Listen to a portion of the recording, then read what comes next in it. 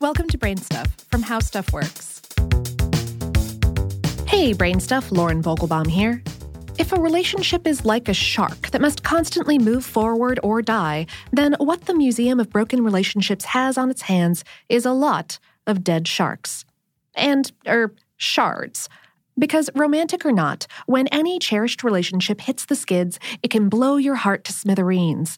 With heart shards in mind and an eye toward healing and purposeful change, the Museum of Broken Relationships is an innovative resource for helping people seek solace, let go, and move on.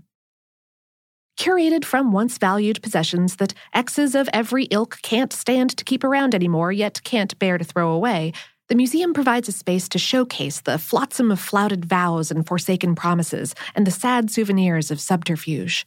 Anonymous and sometimes gut-wrenching personal stories presented alongside their related objects provide context, imbuing these ordinary items, like, say, a pair of Converse sneakers, a latchkey, or a wisp of hair, with universal meaning.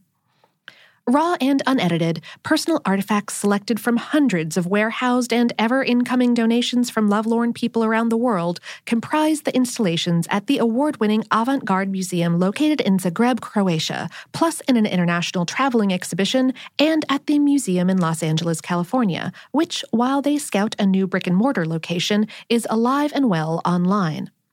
A poignant smattering of samples includes a jar of spicy Amish pickles, purchased by a young woman for her first love. He stopped returning her texts within the span of their 2 months together, and she never had a chance to give him the pickles. A Peter Pan plush toy bought by a 25-year-old man to remind himself to keep the boy inside alive. Now 50, his placard caption reads, "The boy is lost to me." An ex-wife's non-traditional wispy silk wedding dress crammed into, no kidding, a pickle jar, after her husband got the 7-year itch and split.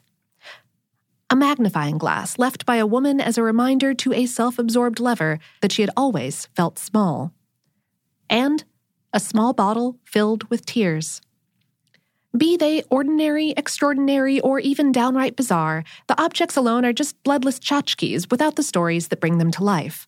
The museum FAQ section invites contributors to write their personal confessions, to be frank, withdrawn, furious, imaginative, witty, or sad.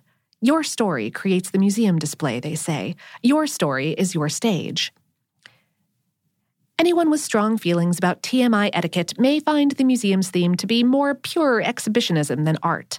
Conversely, reality show-loving voyeurs may see it as another delicious way to access misery on demand.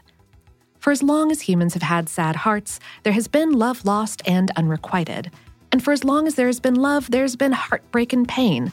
But perhaps the real takeaway from seeing brokenness on display is to note that it's in the liminal space between love and loss that we find our shared humanity and discover our capacity for empathy.